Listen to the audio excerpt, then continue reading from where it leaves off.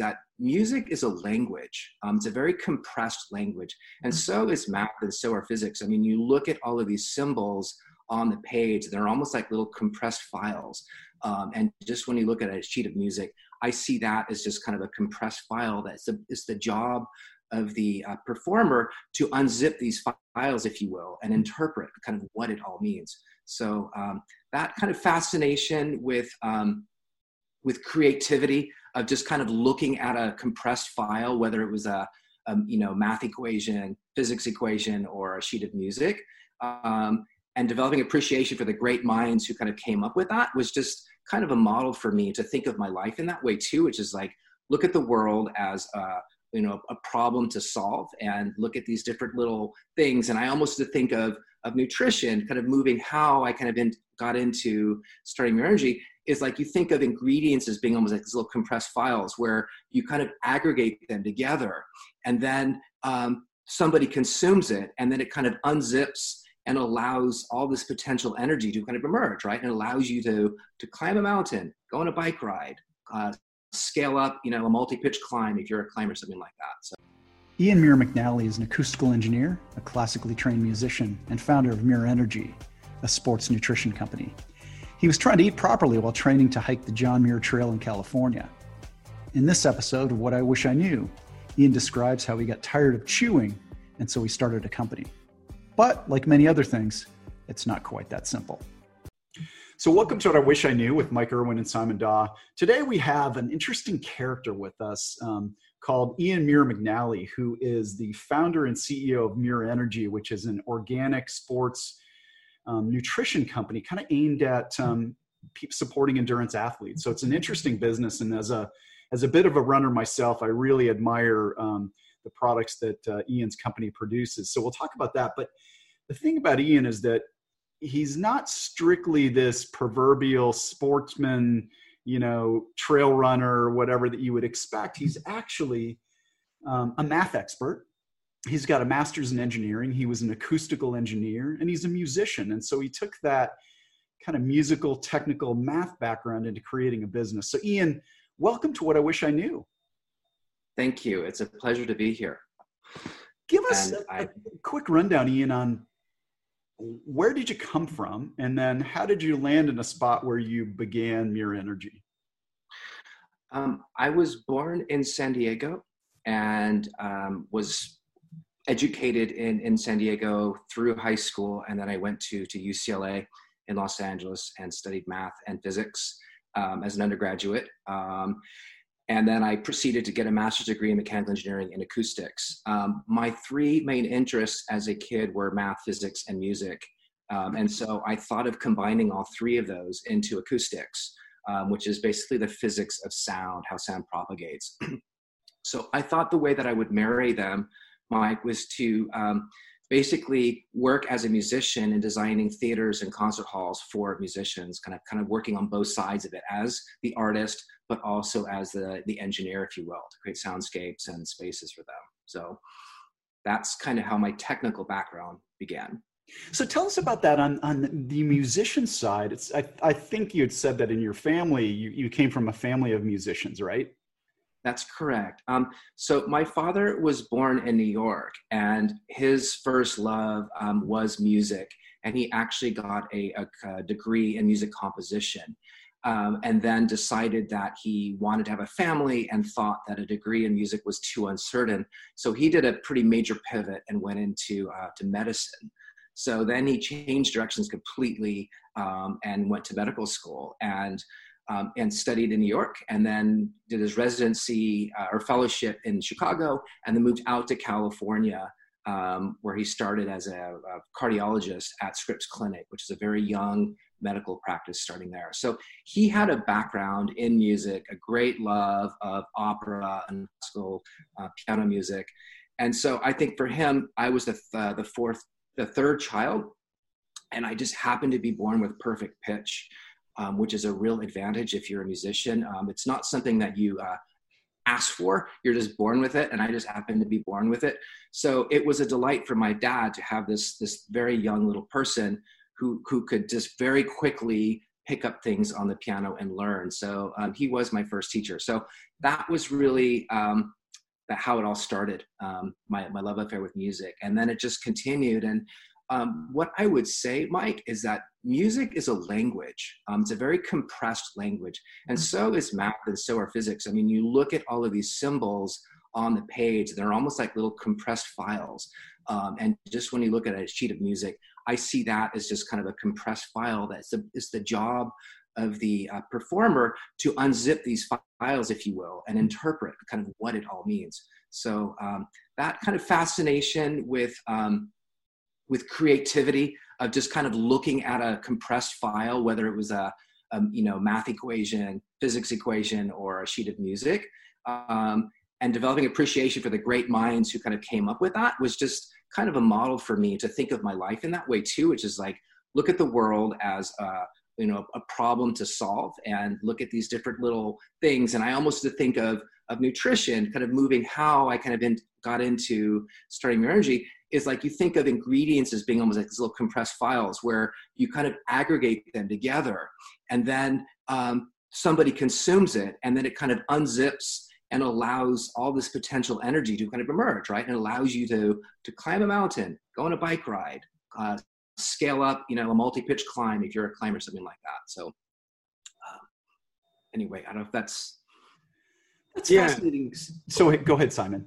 Yeah, Ian, just on that though, I guess the love of acoustics came, like you said, from your dad and listening, and then you found that you had the perfect pitch. I guess it came in that order. But your choice then of the sciences, was that something that you had a direction in any which way? Or again, you talked about your dad, literally, jumping ship back into medicine. Was it your choice, or was it just something that you got to know and love along the way? I think, it almost, Simon, it seems like I kind of went the opposite direction my father did, which he started in music and then transitioned into medicine/science. And I kind of had both to start with, like he did. And I started in science and then ended up kind of moving more in the direction of music, and kind of more the creative realm.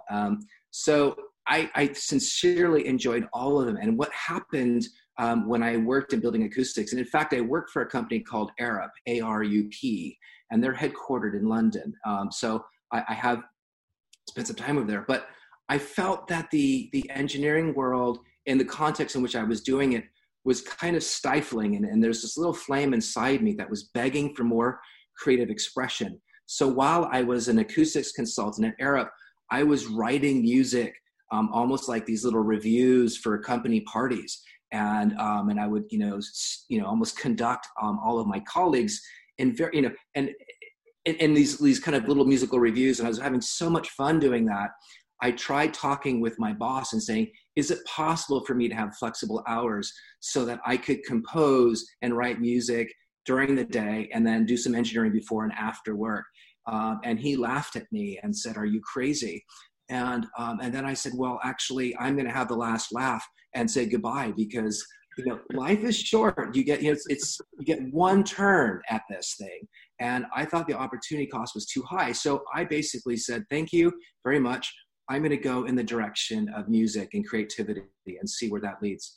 And this was all before, gentlemen, this was like in the mid-90s, before flexible hours became kind of something that employers really thought about. Because when you have talent, of course, as an employer, you want to do everything you can to protect it and nurture it, and not stifle it. So I was kind of just maybe a little bit ahead of my time in that regard, because maybe 5 years later, the person would absolutely, whatever it takes to keep Ian here, will do. But it wasn't that case. So I just basically blew up my life and moved to Idaho and said, okay, now I'm a new person. I'm a composer, and I'm going to write music and see what happens. And so I lived in Ketchum, Idaho, Simon, that's in the mountains, for about 8 years. And I wrote music, I taught music, and then I kind of randomly got back into acoustics.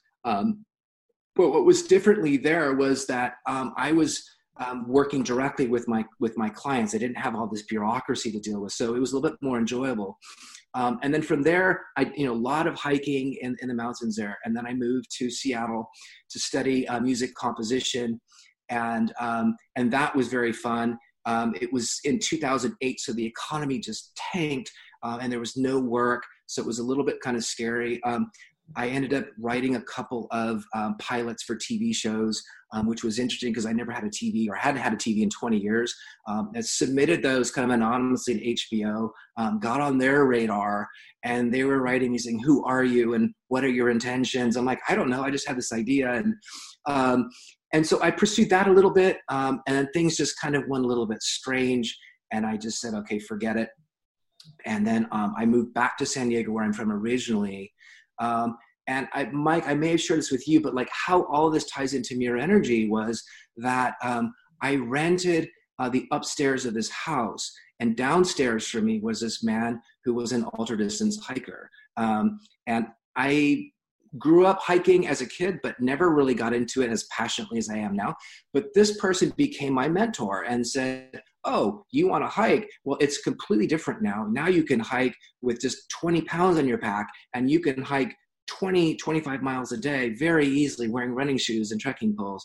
So I got very fascinated by that. And this person I attribute to my kind of re-entry back into ultra distance hiking. I was named after John Muir. So the natural thing for me to do was to prepare to hike the John Muir Trail, which is about this 220-mile segment in the Sierra from Yosemite, the north end, to Mount Whitney in the south. So that is where I trained for that particular hike.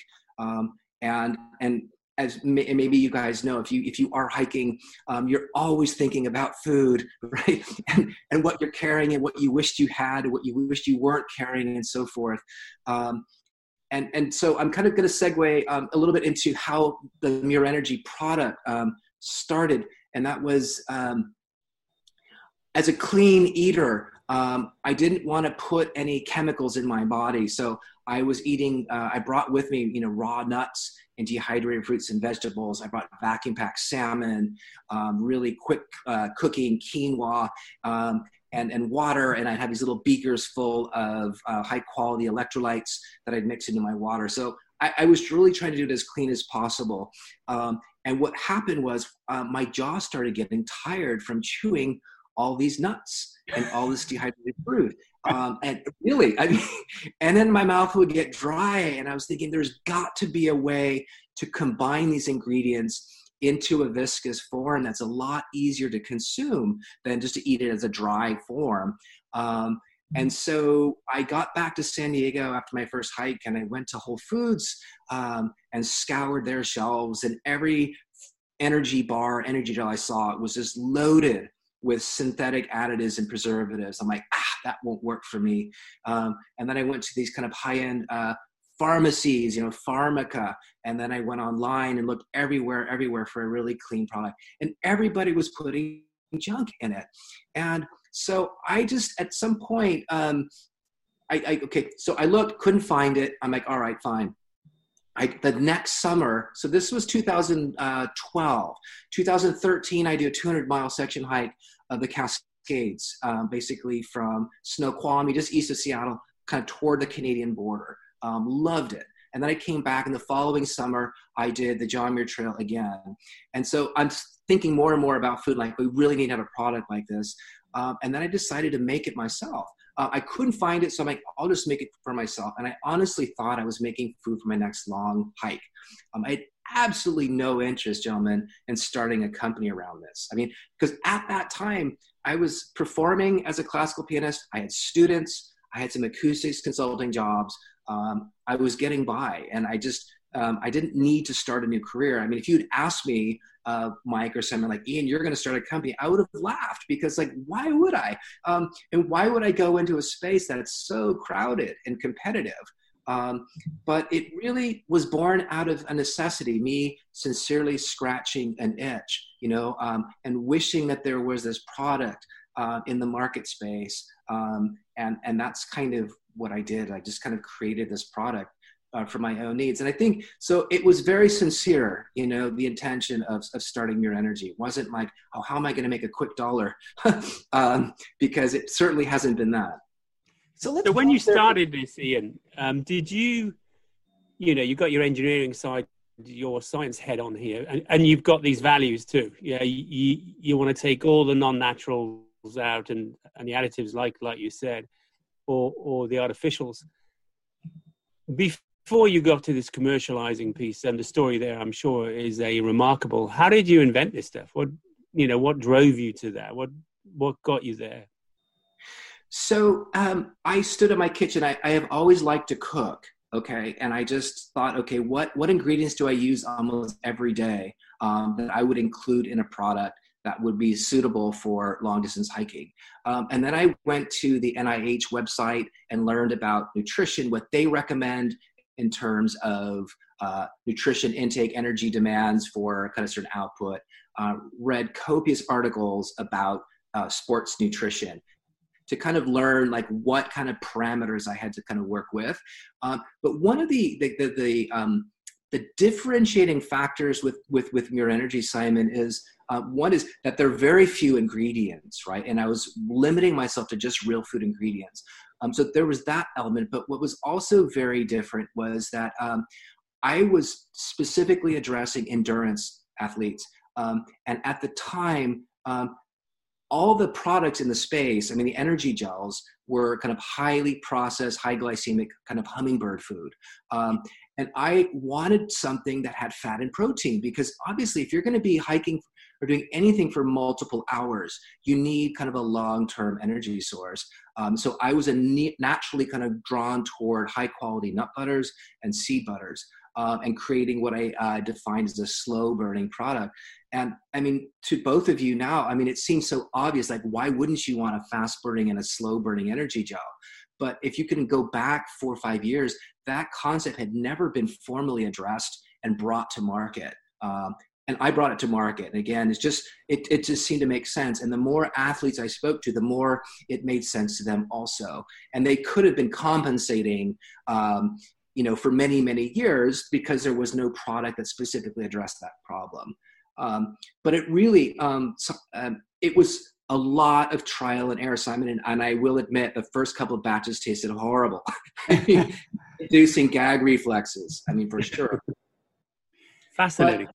But there's, when you look at the chemistry, I mean, food is chemistry. And the things that I was mostly focused on were obviously, caloric density, nutrition density. And as far as the chemistry goes, is a pH level. So things that are kind of, alkaline and acidic and so forth. And then also water activity. So once I kind of like theorized about like how to kind of put my ingredients together to make a product that accomplished all of the nutrition requirements that I wanted, I sent my products to a lab to verify that it was food stable, and that it worked, basically, right? So if I wanted to kind of bring this to market, that I was making something that was safe. And they said, yep, you're spot on. You can definitely do this. And so it just kind of confirmed it. And so, yeah, hopefully I've answered your question. Yeah, fascinating. Absolutely fascinating. And particularly the science piece, like you said, bringing that from your experience, yes, but into a practical piece as well along the way. Absolutely. Yeah. So building on that, Ian, oftentimes when people think about starting a business, they look at a market and they look at not only, kind of product gaps, which you found because what you were looking for didn't exist, but they think in terms of who would the consumer be that would buy this stuff. And, but many entrepreneurs will solve a problem that they alone have and then believe that because they have this problem and they've come up with a solution that's acceptable to them, that other people will have the same problem and be willing to pay for it. And that's sort of called market validation in the parlance, if you will. So in your case, you were solving a specific problem that you have. At what point did you sort of suss out whether or not others shared that concern, and then how did you validate that? That's a very, very good point. I was surprised. I mean, I was at the very beginning, Mike, I was just tinkering in my home kitchen on Friday afternoons once a month. And again, I had no interest in bringing this to market. But what I would do, like once they got to be sufficiently palatable, I would bring these tiny little Ziploc containers to pool, because I was a master's swimmer. And I would just try it right before a master's workout, like, okay, does this work? And then I would go for a run. But it was more almost like the public displays when I was putting it out there. And it wasn't like I was trying to draw attention to myself, but I just wanted to see if it worked. And then fellow swimmers like, what are you doing? Like, what are you putting in your mouth? And can I try it? And so it started like that, really, where fellow athletes of mine who were swimmers, triathletes, rock climbers, were asking if they could try it, in Joshua Tree, going for ocean swim and things like that. So it really started me kind of offering it to my friends, but not even like overtly advertising, like, hey, are you guys interested in this? It was kind of the obverse. They were approaching me, asking if they could try this thing. And I honestly found it really inconvenient because I didn't know what I was doing, right? And there was a sense of like, my gosh, now there has to be some accountability to what I was doing. And I honestly did not know or have a lot of confidence that this would work for somebody else. And then, of course, I was going to the market and buying retail, jars of like almond butter at $22 a pound. And, you use high quality ingredients, you get what you pay for. And so this was long before I was able to figure out like, oh, well, maybe I've got to figure out how to buy these things at wholesale. And again, my background, gentlemen, like how it started. I knew nothing about any of this. And so it was just this systematic process of just learning and talking with people like you, Mike, and talking with Sean Parr, and just like, hey, how do you do this? How do you do this? But that's the market validation. It started like that, friends asking for this stuff. And then once I figured out how to package it, Mike, I did start going a little bit on the offense, and I would give it to my piano students, and I would give it to the mothers of my piano students, saying, hey, would this be a suitable snack for your kids after school? And the kids absolutely loved it. The parents loved the ingredients and said, this is going to be a home run product. When you start targeting kids, let us know. And then like yoga moms, they liked it. I sent Mure Energy to colorectal surgeons of mine, hospitals, and saying, would this be a suitable product for chemo patients? And that way we're going up against Ensure. So like that way, it's like we're not even competing with GU or Honey Stinger. It's like a completely different market. And there was a resounding yes there. And so it was just more, early on was like, okay, who are my customers? And I honestly, this is like once I started to go to market, like who are the people that would want to buy this? And I can honestly say without conceit, everybody wanted it. There was no resounding no. But the challenge was maybe the barrier, Mike and Simon, would be price, because it is a high quality organic product, and that the price point might kind of prevent some people from buying it. But it wasn't like the market said, no, this is disgusting, it won't ever work. But there came a point where like, okay, if I'm going to go into business, I better focus and just be really myopic and try to go after this one market at a time, because it just made sense to me to be like an inch wide and a mile deep, right? Versus a mile wide and an inch deep, especially since I was funding this myself and didn't know if this was going to work. And it seemed like the most consistent customers of Mure Energy were trail runners. And so I'm like, okay. And that's kind of the market that we're serving now to almost entirely are the trail running, ultra distance running community. But it really is, the spirit from the very beginning was this was high quality portable food conceived by a long distance hiker for hikers. But because if you come back to the most fundamental part, like high quality portable food, I think I realize this is for everyone. Like everybody needs to eat. And we live in a time when, barring the COVID age, but, everybody is on the go. Everybody's kind of moving quickly, and not a lot of time do you have, can you sit down and have a proper meal? So I think that there are opportunities for Mure Energy well beyond the sports endurance space, because again, everybody needs to eat. Everybody's kind of on the go, and just some initial testing kind of validated that people would want it. Ian, just a reflection on that, and I'm fortunate. I come from a food world myself and a little bit of science there. And I just want to get your sense here, though, and what you learned, I guess. You know, you can put the science into it, like you said, the calorific content and it's no additives and all the rest of it. But at the end of the day, if it doesn't taste right, you know, taste is king. Yeah. So, you know, just in terms of how you adapted here, you said that everybody loved it.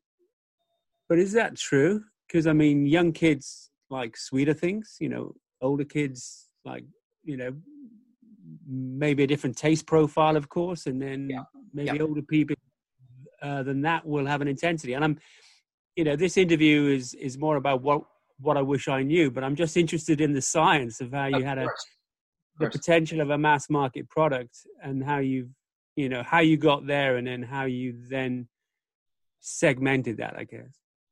Understood. And yeah, I mean, and to be completely honest, there were some kids or some people who don't like Mere Energy, but I wouldn't say that. And there are, you know, few people everywhere, and of course that is, you know, not to be kind of expected. But I think as a market whole, I mean, if I gave Mere Energy to a bunch of kids, the vast majority of them are like yes, and there'd be at least one or two flavors, Simon, that they really liked. Okay. But there were some, like maybe the raspberry is too tart, right? And you're right, they do want things that are sweet. I tried to make products that were sweet, tart, and savory, so it kind of appeals to everybody's palate. But there are some for whom, you know, they're addicted to sugar, and they might find Mere Energy is not sweet enough. But I wouldn't say like there's a whole category, like all children are, you know, we're not interested in Mere Energy. So right now, and again, it's like Mere Energy has this particular form. We are going after this particular market. And, you know, if you think about the commitments I made, which is using as few ingredients as possible, as high quality ingredients as possible, and keeping it clean so there are no synthetic additives or preservatives. Simon, what probably would happen is that when the time comes for me to focus on, for example, the kids market, there would need to be some kind of robust research on, okay, what are, you know, if you look at the center of the bell curve, like what do most kids want in terms of flavor profiles? And then, you know, try to target that without compromising the Mere Energy values to accomplish that. So it might be like, okay, they want things that taste more like a birthday party, right? So, you know, do we start making things that are more with more chocolate, you know what I mean? Or more, you know, sweeter kind of flavor profiles, like strawberries are sweeter than raspberries, right? So, I mean, there could be some kind of way for me to be creative to kind of address that particular market.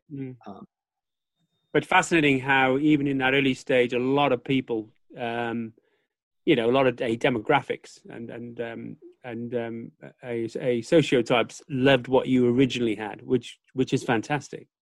Thank you.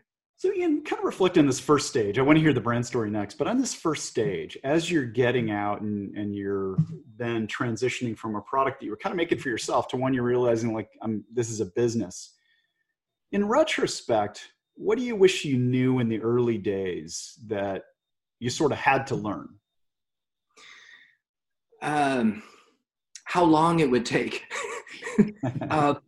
It really, this is like the ultimate endurance event, right? And I think to make something from scratch and realize that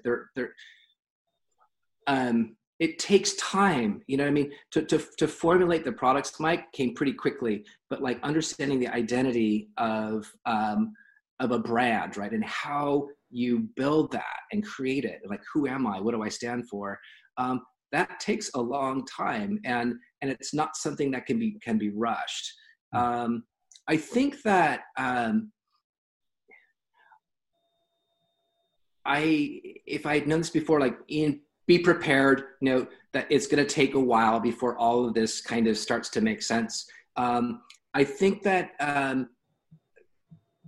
the almost like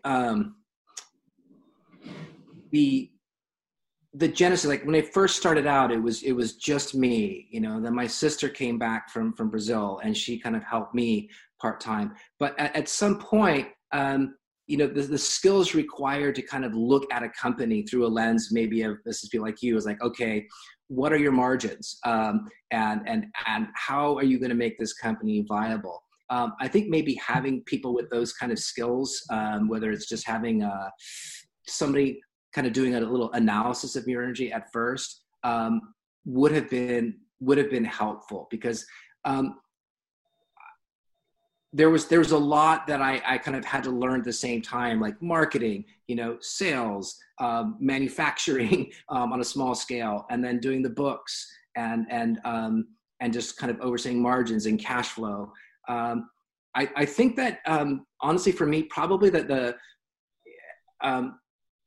if I had maybe been a little bit more open to input from people on kind of the financing side of Mirror Energy and the marketing side, because there are lots of things I don't know. I still don't know, but those gaps I'm trying to fill.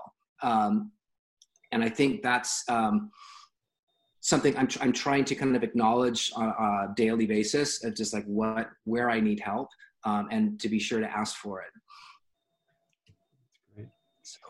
So then, bridging from there, you decide to call this Mirror Energy. Tell us why you did that, what you want the brand to mean, and maybe kind of how does that reflect your values?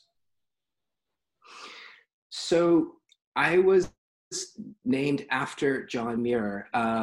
Ian Muir McNally is my full name. My parents were great admirers of John Muir. When they moved to California, Mike, they spent many holidays in Yosemite Valley. And so I think it was pretty clear to them when they had a son, if they had a son, he would be named after this person. So that's kind of the connection that I have with John Muir, and Ian, of course, is Scottish for John. So I was named after this person, was given all the books about his writing. So I certainly knew who this person was.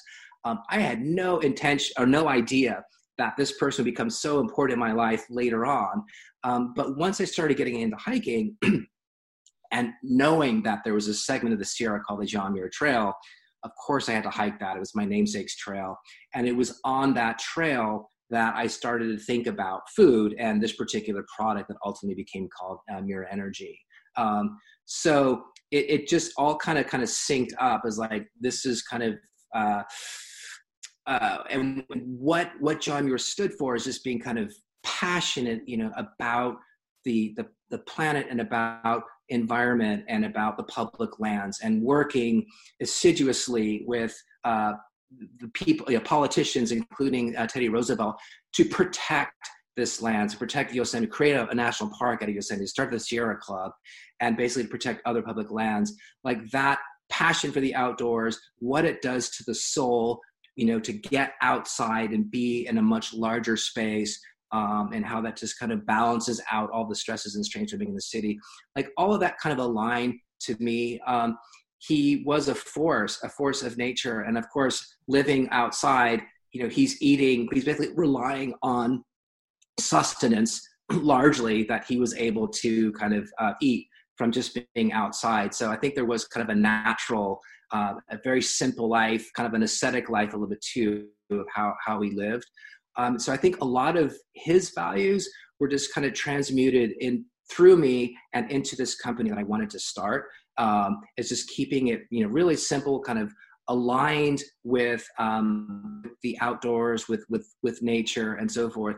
And so I think I told you, Mike, recently that right now, my thinking as far as the direction of Mirror Energy is concerned is that I really want our ultimate customer for Mirror Energy to be the planet, right? And it's not, and using humans and transacting with humans to support our relationship with the planet, and like serving and almost thinking of the planet as our customer, and like, what does our customer need? And how can we provide the best customer service, to keep this relationship going? And so part of it is, that's really important for me. And it has kind of like a long-term kind of aspiration. Humans have a certain kind of lifespan, of course. I think that John Muir, my namesake, had a vision, like he wanted to protect the public lands because he knew it was going to be vitally important for many, many generations after him.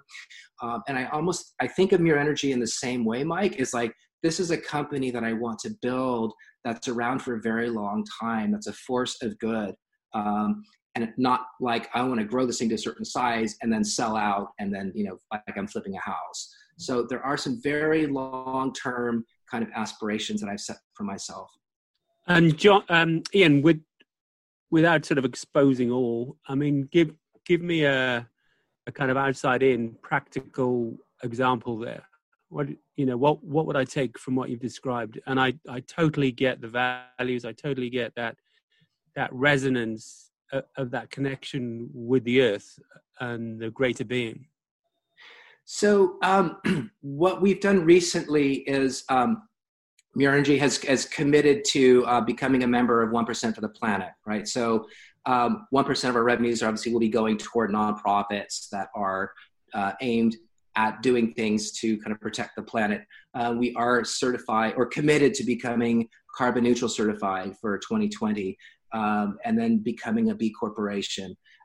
One of the problems I'm attempting to tackle now is like a waste problem, which is that the consumer package industry that I'm part of, Simon, sadly, we have this viscous food product that has to be in these plastic packages, and it really bothers me enormously. But unfortunately, there are no compostable or recyclable solutions or for that particular thing. But I'm trying to work with other companies on how maybe we can just circumvent having these single-serve plastic things that just are consumed and disposed of straight away and end up in a landfill. So I think that's it, because the oceans are just getting polluted with plastics. Like there are things that I'm trying to do in the way that Mirror Energy works as a company. I sold my car, recently, and I'm riding my bike everywhere to kind of, again, just as a commitment to reducing my carbon footprint and just, ensuring that I keep fit.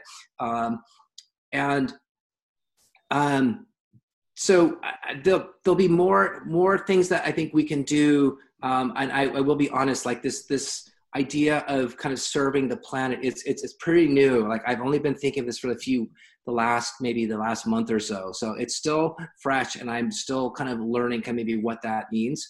But intuitively, it feels like the right direction I want to go. Fascinating. Ian, do you see other brands that you feel like are on a similar track or not? I do. Patagonia for a long time has been a source of inspiration for me in terms of how they've grown their company and their commitment to the planet. And then as I start to get to know more companies that are B corporations like Patagonia and are committed to 1% of the planet, I start to read their stories and what their commitments are. And I see some commonalities there for sure.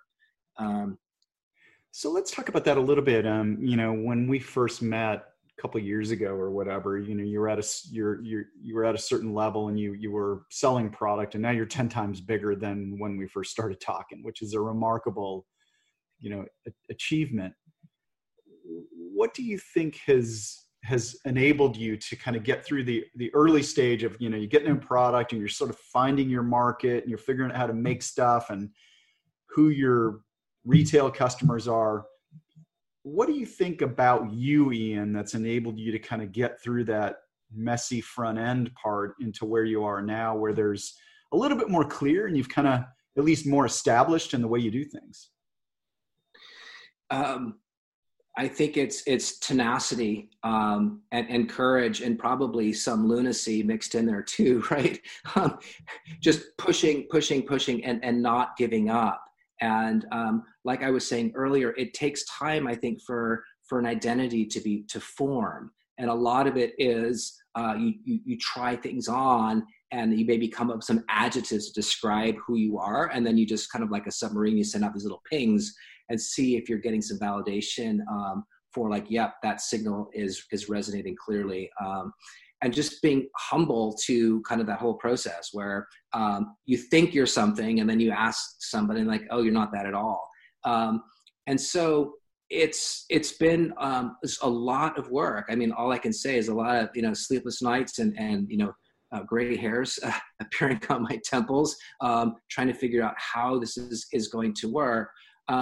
But I think I keep coming back to just, the relationship we have with our customers is pretty astonishing. And the rave reviews that we get on a daily basis from people all over the country is encouraging. And that even though when I'm facing a problem, with a supplier or there's great uncertainty with my bank or anything like that, the validation that I get from customers keeps me going and has kept me going all this time. So that's really it. I think it's almost more like sheer force of will, Mike, that has enabled me to kind of keep going. There comes a point where, the way I've seen it was first start with a good product, and try and spend a lot of time trying to develop a really good product. And then think about the identity, like who am I and what do I stand for? And get that kind of pretty clear. And again, you're never done, but you get to a certain point where you're like, okay, now I have a pretty clarity on that. And then it's like, okay, now let's start thinking about marketing and like pumping out this message where I've got a good product, I know who I am, and now I'm going to go out into the market. And I think that's kind of where we are right now, which is like, I want to be focusing more on just getting Mirror Energy. Like it really is like have a taste. Because I think that the conversion is pretty high for us. Like when people taste it, it's binary, right? Either they're going to like it or they're not. But most of the people we know really, really like it. So that's kind of the challenge for us now, is just to get enough people to know that we exist and that they have access to trying our product. And Simon, this is maybe sorry, this may be a shameless plug, but about a month ago, less than a month ago, we shipped our first large cache of Mirror Energy to the UK. So we can buy Mirror Energy through a company called Energy Snacks. And so if it were possible for me to send it to you without breaking my arm, I would. But since we already kind of absorbed that by sending it to Energy Snacks, it is available to you over there. Listen, me along with all the other listeners who are based here in the UK, will certainly go online and take a trial. But just on that, Ian, you've got tenacity, you've got courage, you've got tons of energy here. I can tell. What people talk about vision, and for me, the clarity of vision is using your eyes. So what do you honestly would like to see with your brand in say 3 or 5 years time? That it's available to everybody who wants it. And that we are known for providing, the brand is known, Simon, for being a very reliable, trustworthy brand of producing consistently high quality products that work in myriad cases. But one of the challenges that we're having now, Simon, is that we can't make Mirror Energy fast enough to serve all the demand globally, because we're getting inquiries from the UK, from continental Europe, from South America, from New Zealand, Australia, from Asia. And we just don't have the capacity to do that yet. And although I'm flattered that there is a demand for it, I do believe that it's important to kind of breathe in, breathe out, and grow kind of organically. And the US market, as you know, is so big that there's plenty of opportunity for us here to kind of grow without taking on the headaches and stress of serving a much larger market. So I think it's just to kind of continue apace and grow and get our brand so that it's more widely known, and then work on some of the manufacturing challenges to allow us to scale more easily. And I'm working on that right now to open up that hatch to give us another order of magnitude growth potential. So Ian, you're saying, you want, in the end, ultimately those that love it, use it. I'm guessing from what you've described, you want it international too, but ultimately, you want to, I guess I'm putting words in your mouth here, to a degree, but I'm guessing you want to focus too. I want to focus with the brand. You don't want, or do you want it everywhere? Do you want to see it in your local supermarket, in your chemist, in your, in your health food store? Where does Ian see this? Does he see it as niche? Does he see it as helping people do better stuff on their hikes, and therefore it's a different access point? What's your thoughts there? Okay.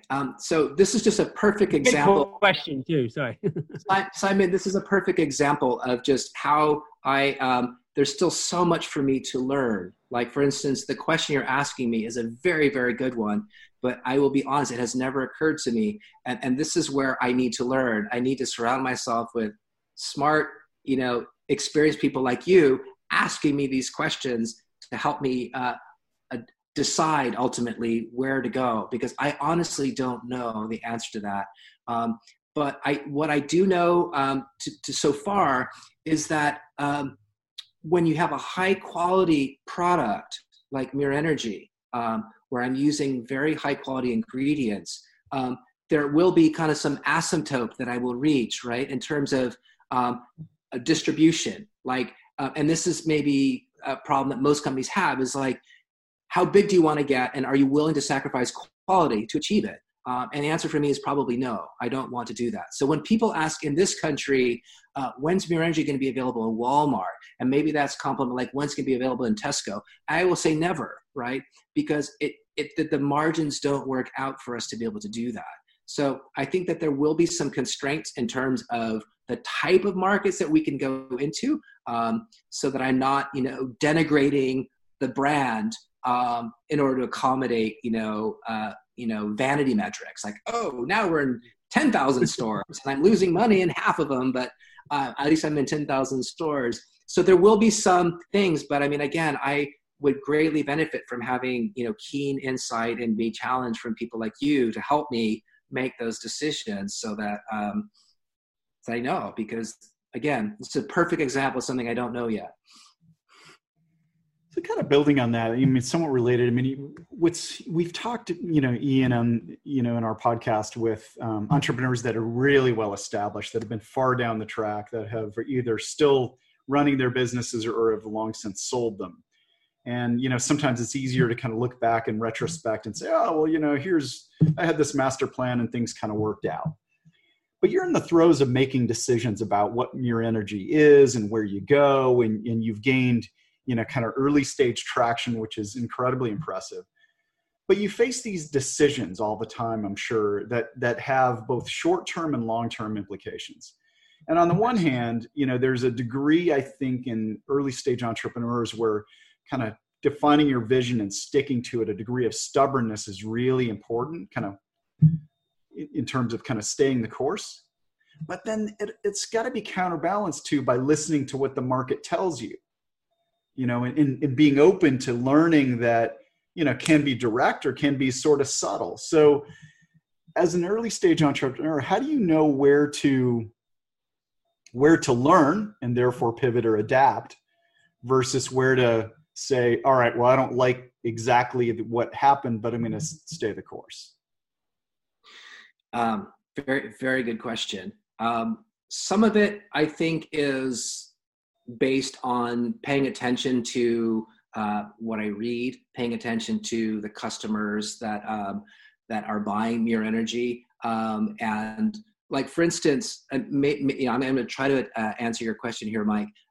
Somewhere on my 10-year plan was to focus on bringing Mere Energy into hospitals, right, and trying to figure out what that would look like from the medical personnel side as well as the patient side. But that was something that I had planned to do years down the road, right? Stay where I am now in the endurance space and maybe go from trail runners to maybe expand to gravel bike riding, to maybe, mountaineers and so forth.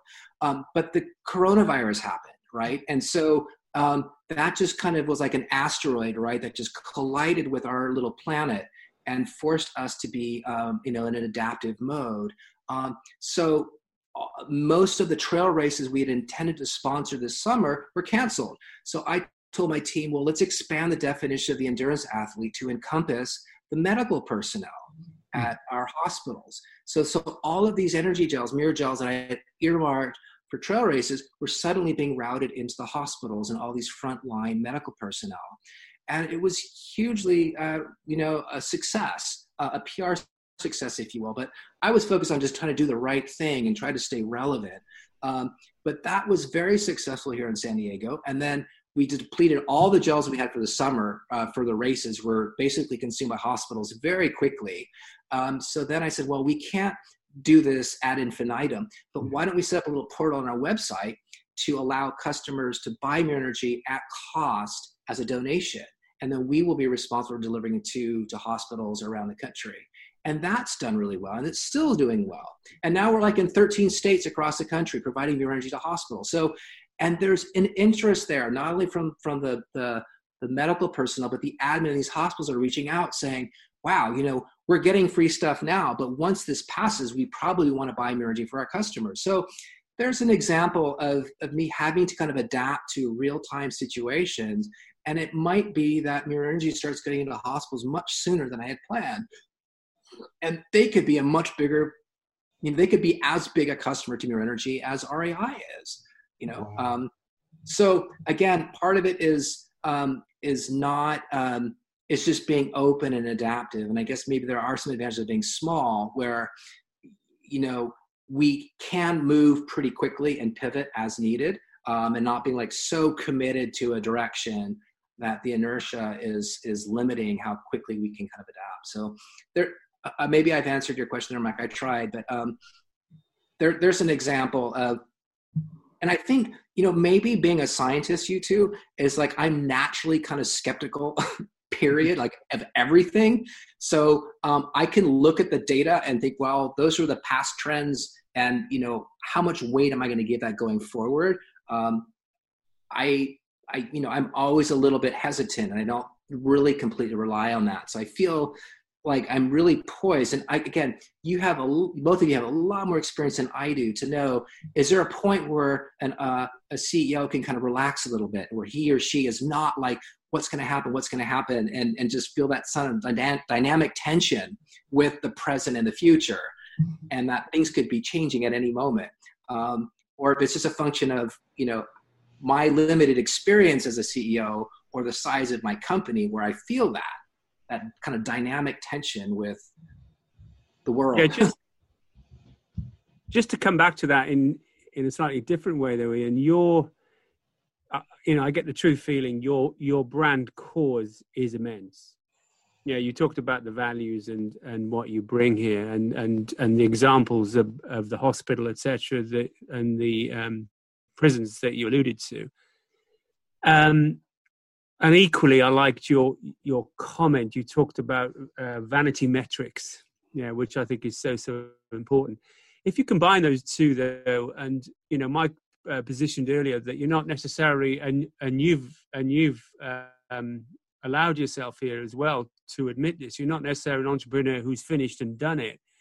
But what behaviors are you bringing here that's driving that brand cause? Because entrepreneurs can be of any age and are listening right now. What behaviors can we pick up from you that's important to keep what you've defined here as a strong brand cause? I guess trying to articulate and define kind of a higher purpose for myself as a human being, and also for this company, that there has to be something more than just going to the market and buying groceries and making dinner and eating it and going to sleep, right? And transacting Mirror Energy one unit at a time. Like there has to be some higher purpose that I'm part of or complicit in. And so in my years of kind of living, I know that the greatest pleasure for me, Simon, comes from helping people, being of service to others, right? So the moment I take the focus off the self and put it on other, I know I'm setting myself up for the greatest chance of happiness and fulfillment. And so when I take that kind of very simple principle, that gradient, right, which is from me outward, and not staring at my navel all the time, but again, looking the other way, looking out, and then looking out with greater and greater clarity, the bigger that other becomes, the more compelling, the easier it is for me to kind of keep driving forward. And so I do feel that I'm trying to connect to something that's more important than just me, and using Mirror Energy and the company that I kind of created as a vehicle to do something better. I mean, I honestly think, Simon, that most people have an intuitive sense of what the right thing is to do in any given situation, right? But I think it requires a tremendous amount of courage to know that and pursue it, as opposed to saying, I know that's the right thing to do, but it's too expensive, or, it's too risky, or no one else is doing it. And come up with a litany of excuses why you're not doing what you could do. So it's that sense. And again, I could be accused of just being naive about that, but I honestly think it's that simple, right? It's like I have an intuitive sense of what I think is right, and I have the courage or the lunacy, to put that in front and go for it. Wow, that's incredible, and what you just described really is the difference between just a business and a brand, and a cause and a purpose. And it's refreshing to hear someone, at the early stages of building a brand, that you feel that way. And it's, you are the kind of brand that, that we want to cheer for. So it's been fascinating to talk with you, and we really, really appreciate your time. Oh, thank you, Mike. A pleasure talking with both of you. And I've learned so much in this past hour. So thank you for inviting me as your guest, and for challenging my resolve. No, thank you, Ian. And I think for us, I mean, this time has gone very fast, Mike. Yeah, and I'm sure we'd like to connect with you again. I'm sure there's more stories and information along the way. So, thank you. We do hope you enjoyed this podcast, and thanks for listening to What I Wish I Knew with Mike Irwin and Simon Dorr. Please join us at whatiwishiKnewshow.com. You can subscribe to us on Spotify, Apple Podcasts, Google Podcasts, and wherever you find your favorite podcasts. Please share What I Wish I Knew with Mike Irwin and Simon Dorr with your friends. We welcome your feedback and recommendations of new podcast guests and ideas on topics. If you have business challenges, we're also available for advisory and consulting roles. We'd be delighted to listen and help. Just send us an email. Our address is hello@whatiwishiKnewshow.com.